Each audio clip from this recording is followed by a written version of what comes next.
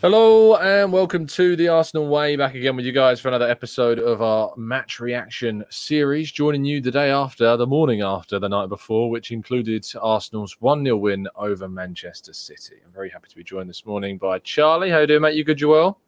Yeah, not too bad. I think it's still not properly sunk in, but literally all I'm seeing over social media, over TikTok, Instagram, everything, I'm just seeing Arsenal beating Man City, Saliba and Gabriel keeping Haaland in their pockets. Martinelli's goal overall. It's everywhere at the moment. I'm absolutely loving it. I'm trying to. It's like almost every single time I see it, I'm smiling because we finally beaten them after, I think it was 2015, wasn't it? The last time that we actually beat them. So it's good. It is good. And you were 3 years old when we last beat Man City. Pardon? You were 3 years old when we beat City last time, I think. No. So 8 years ago, I'd have been 14. Yeah. Indeed, I would have just been leaving uni. So yeah, there's the age gap there. But good morning, good evening, good afternoon, wherever you happen to be joining us in the world. People in the chat box, thank you so much, everybody, for joining us. It's very much appreciated. If you could drop a like, subscribe, all that lovely stuff. We're of course closing in on 100k. So please do so. It would mean the absolute world if you could. And join us on that pathway and that journey. It's been great. We started this channel, back in August of 2021, I think it was. To come as far as we have in that time and to see Arsenal rise the way they have has been amazing. And, back then we were talking about Arsenal being battered by Man City, at the start of that season, 5-0 at the Etihad. I remember Bernd Leno letting in a lot of goals and how things have changed in that amount of time, including the absence of Bukayo Saka, apparently not needed to beat Man City.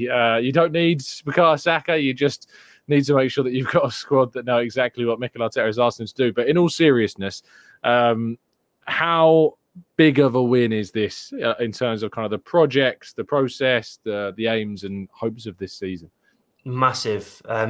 I've mentioned it a few times. You can't understate how big this can be, this win in terms of a whole this season. Because, you've said quite a few times what you need to do to win the league is to beat Man City. You need to beat the best teams. In one of the two games that you play against Man City, you need to beat them to be able to win. And we haven't been able to get a point out of them over the last 5 seasons, I think it is. 6 seasons. The last 12 meetings that we've had against them, we've lost. We haven't been able to get 1 point out of them. And now the difference is we've obviously got 3 points out of them. They've come away with nothing. And we're still unbeaten after how many games is it? 8 or something like that. So, yeah, fantastic. So we've still got a long way to go, obviously. But the fact, as you just mentioned, we didn't really need Bukayo Saka. When we came into this game, and obviously there were hopes that he'd be fit. And with them not having Rodri or De Bruyne, Stones obviously wasn't starting either.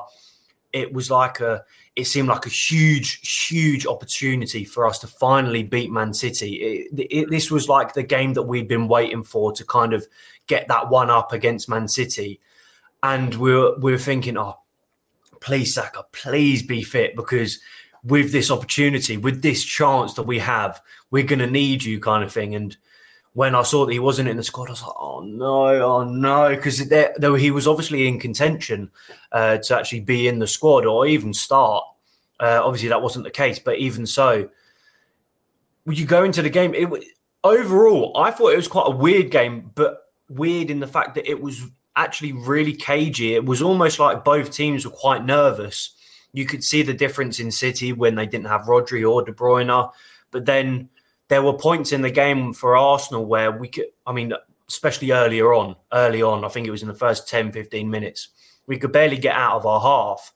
But when we did, we still made more passes in the final third than what Man City did. So it was a really kind of odd kind of dynamic the whole game. And then we ended up, the second half came, Martinelli came on. We really kind of grew into the game, We started to visibly dominate the game in terms of maybe not possession, but in terms of danger. And I said last night that is partially down to Saliba and Gabriel. Well, I say just those two. Our defensive side of the game, we were very tight. We were very compact. City found it very difficult to get through. Their best chance came in 2 minutes, in the first 2 minutes of the game, and you didn't really see them pop up any other time apart from that. They're only shot the target all game.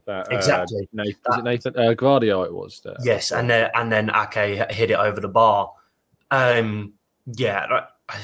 It's. I think, to be fair, I didn't realise that was the only shot on target the whole game. I hadn't actually clocked. So the fact that came in the first 2 minutes, and then we were able to keep them out the rest of it, we were putting our bodies in the way whenever they would have a shot. They had to take shots outside the box because they couldn't get into it.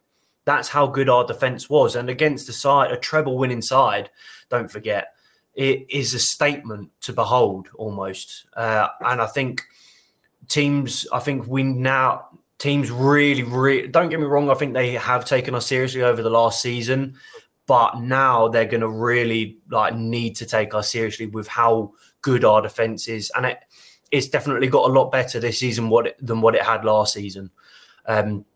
So, yeah, and the fact that we were able to do that without Saka, who personally is our best player for me, that's really, really good. Amazing. And you saw with what you said with Havertz, you wanted him to start up front, but he came on up front, and you saw the difference that he made. And I think that I said yesterday with Umar, and Umar said it as well, Arteta got everything right yesterday in a game that needed that to happen. And that is the subs that he made. He almost matched everything that City did to close them down, to make sure that they couldn't get any further than what they did. Tomiyasu came on to kind of combat Doku coming on. But even when Zinchenko was on, he was keeping him quiet. And then when Tomiyasu came on, Doku went over to the right. Ben White kept him quiet. I think he attempted 5 dribbles. None of them were completed. He didn't have any shots. And then every single player that Arteta brought on was involved in the goal. Partey was the player that played it up to Tomiyasu. Tomiyasu was the player that headed it down to Havertz. Havertz laid it off to Martinelli, and Martinelli scored. Arteta needs praise for yesterday, because the doubt that was, I say from the fans, me personally, as I said, with the fact that we didn't have Saka, and Umar as well. He said before the game, and I agreed with him, that he can't really see a win with the way that we were set up against City, and the way that we did get the win. It shows that we don't necessarily need our best players to come out with a victory against the best teams, and that puts a lot of faith in the kind of squad depth that we have, the quality of the players. We'd obviously been doubting Jorginho because of what he did against Tottenham, but he was phenomenal as well. The way that everyone set up, really, that is partially why we won yesterday, with the way that we kind of controlled the game, the way that we set up our system just throughout. Just an overall fantastic win. Yeah, brilliant stuff from Arsenal overall. Really controlled performance, and certainly one that will be very, very much in the mind, I think, of Guardiola when he comes to face Arsenal again next year at the Etihad, and how they're going to look to combat it. I've seen a lot of saltiness from Man City fans. No De Bruyne, no Rodri, that's why you won. Hold on. You can't say you didn't have 2 of your best players. You spent millions on this squad that supposedly has 2 11s that can win the league. You lose 2 players, and apparently that's now a reason why you're losing. We didn't have Bukayo Saka. Exactly. We couldn't start Martinelli. We couldn't start Partey. We've lost a key signing in Timber already for the whole of this season, effectively. There's no, we didn't have our first 11. Yes, it just doesn't work that way. It doesn't work that way, because neither did we, as Charlie says there. I think that before the game, it was a really weird kind of eerie silence around the ground, actually. There was, the North London Forever song was sung. I was in the overflow section of the press area, so I was in and amongst the crowd, actually kind of wedged in with a laptop, trying to type on my knees.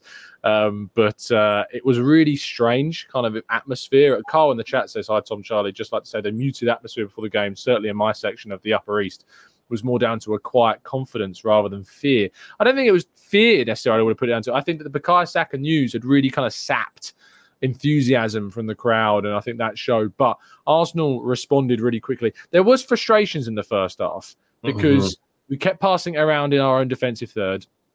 Raya got very lucky because of the Julian Alvarez moment. Very lucky indeed. And Arteta came out after the game and said that he was instructing him to do this, that he had to be calm. He didn't want it to go long. He seemed to level a slight dig at Ramsdale as well when he said, like, some goalkeepers under the crowd atmosphere have kind of gone long and started kicking it long, and he didn't do that. And I was like, that was a bit of an unnecessary. I don't know what Ramsdale's done. I really don't. But it did seem like a little bit of a kind of a veiled dig in some ways. Maybe I'm reading it wrong, but it did a little bit. But I didn't like how, I didn't like that necessarily that we were kept on inviting them onto pressure. But the players, despite that instruction, did play. I think the defence and the midfield in particular played very well. Saliba and White, especially, I thought played out from the back really well. Gabriel did have to clear long a couple of times, and then Gabriel Jesus was kind of tasked with trying to win those knockdowns. But there's a lot of that in the first half. Second half was far, far better, in the way in which we were able to kind of play out. The introduction of Thomas Partey, the subs that we made, Tomiyasu coming on, I thought did really, really well. And the 4 subs, of course, combined for the goal. Partey to Tommy to Havertz to Martinelli to score. A fantastic goal. And ultimately, it was the difference maker toward the end of the game. We've obviously, I discussed a lot of the fine details after the game with our post that we put up yesterday. But what do you think this does to in terms of this break that we've got now? I think this is probably the best timed international break I can remember, to be honest. Yeah, going into an international break on such a high, playing again, getting a win out of Man City and being able to rest Saka because he's not going with England, he's not travelling with them. Finally get him. I have some news for you, Charlie. Oh, no. Is he going? England apparently are still expecting Saka to come to the camp. Well, I was really hoping that he would be able to rest these 2 weeks because he is playing every single game. Obviously, yesterday was the first time that he hadn't played consecutively for 87 games for Arsenal in the league, that is, let alone the playing in other competitions like the Champions League, etc.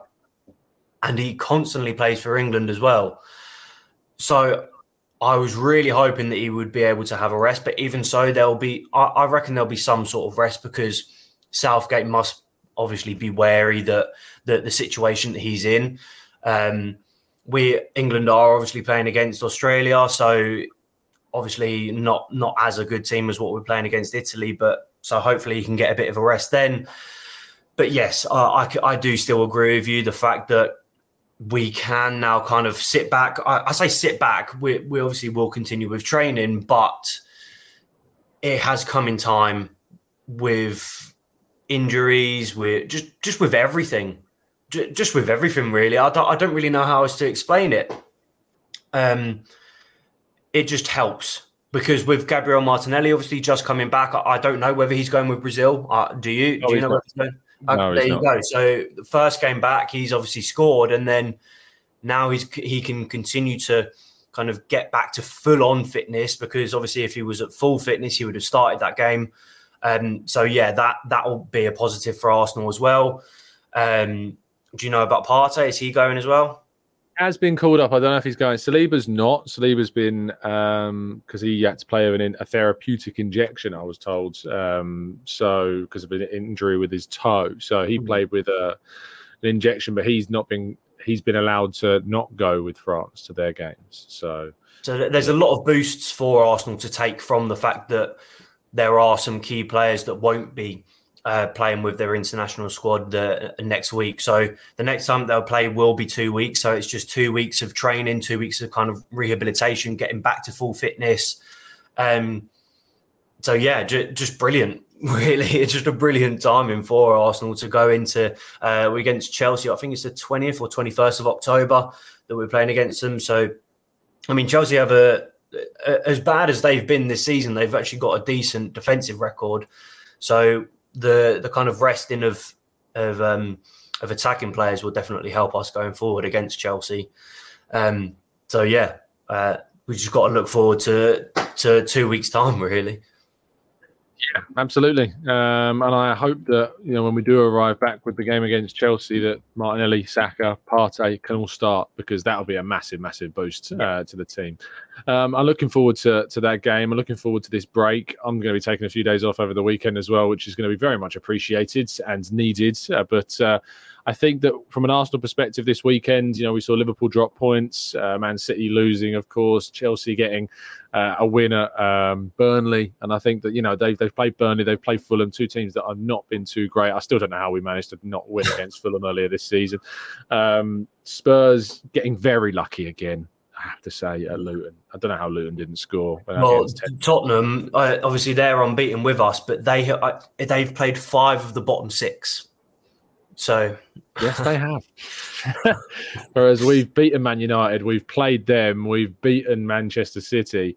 They have beat Liverpool because of a crazy offside decision. They are the luckiest team in the league, and I'll keep saying it, and I'll keep poking the Bears that are above us, who are Spurs fans, and I'll keep poking it because it is true. They are just the luckiest team in the league. I was chatting with our colleague Tom Coley on social media yesterday. He was saying that it's not luck that gets you 20 points. I'm like, I agree, but it gets you quite a few of them. So, there is a foundation there that Ange has done a very good job, and Maddison's been excellent, but there's a lot of luck involved in those 20 points they've got. Whereas you look at Arsenal, I think we've deserved to win every single game we've played except the Spurs game.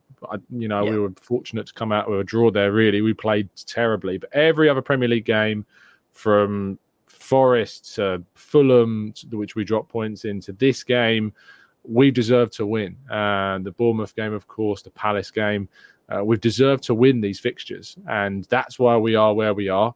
I think we're 1 point or 2 points, 1 point worse off than we were this time last season. We managed to win the game after Man United, of course, but we played 3 Big Six sides, which is 2 more than we'd played at the same stage last season when we'd only played Man United. So some really good stats, some really good kind of omens, if you like, going into this season. Marcus says if we could cut out the mistakes, we would have won every game. Absolutely agree. Amberly says luck runs out. Fortunately, yes, hopefully that it does for Spurs. Heather says, I really did think when he wasn't playing yesterday, Saka, that he wouldn't be expected to play for England. Well, you thought wrong. And it's very frustrating indeed. Yeah. We're all very frustrated by it. Ronnie joining in from Kenya. James from Sierra Leone as well. Some fantastic stuff. And I'll look forward to seeing kind of the reactions to this international break and whether or not Saka's involved. We'll have to wait and see. Matt says Saliba was incredible. Really think he could be the clear-cut best defender in the world in a few years' time if we can keep him. I know we've signed him up to a new deal, but it's only to 2027, I think. So, let's keep an eye on that one. But hopefully he'll be with us for a fair few more years at least. And hopefully Arsenal will be using him to try and win the league as well. But we're going to end the show just with a brief chat about another refereeing decision. No red card for Kovacic, Charlie. My goodness me, how has he stayed on the field? I have no idea. And that's another thing that I'm seeing all over social media as well, that people are reacting live to this decision. The fact that he was lucky to not get a red card in the first place and then to go studs up into Declan Rice in the second foul. A studs up challenge is a yellow card. That's the problem, and that's where Michael Oliver's got it wrong, and VAR's got it wrong in the first challenge as well, going into the back of Odegaard. He literally rolled his ankle over because he's gone into the back of it, and then it's gone like that when he's gone into it. So, yeah, that's wrong in the first place because it is a very dangerous tackle, very dangerous. You never know if he goes at a different angle, a very slightly different angle, or with a little bit more force. That could potentially be a broken ankle. I mean, you saw was it Sheffield United? One of the Sheffield United players. You saw his ankle against who did they play? Was it anyway? Sheffield United. One of the Sheffield United players ended up Basham, with a very. I'm not going to go into too much detail, but a broken ankle. But that could have happened to Martin. It wasn't exactly the same thing, but what I'm trying to say is that going in studs up on someone's ankle is a very dangerous thing to do. And especially against I'm not saying that it's different for every single player, but especially against Odegaard, that could have been very detrimental to Arsenal. So luckily he's okay. Luckily he was all right to carry on. And then, that second foul, not as bad as the first one, but still unnecessary. Arsenal will have the ball. We're comfortable in our own half. Declan Rice, and then he's nowhere near the ball in that second challenge, and then just completely wipes him out. His leg goes across his left, hits his right, and then hits his right ankle with the studs up. It's ridiculous. Yeah. It is ridiculous officiating. Yeah. But I said yesterday, I mentioned very briefly that I find it weird that VAR doesn't actually check for second yellow cards, because they do it for red cards and then it's the same outcome. So why don't they do it for the same, for something that's going to be the same outcome? I don't quite get it. Maybe that's something that will hopefully be implemented into VAR soon, because it was the same with Tomiyasu against Palace. He got a second yellow for nothing, literally nothing. All he did was turn with Andre Ayew, and then Ayew decided to dive, and then obviously he ends up getting a red card. And then luckily, obviously, we did end up coming out with a win, but you never know. On another day, it could have been different.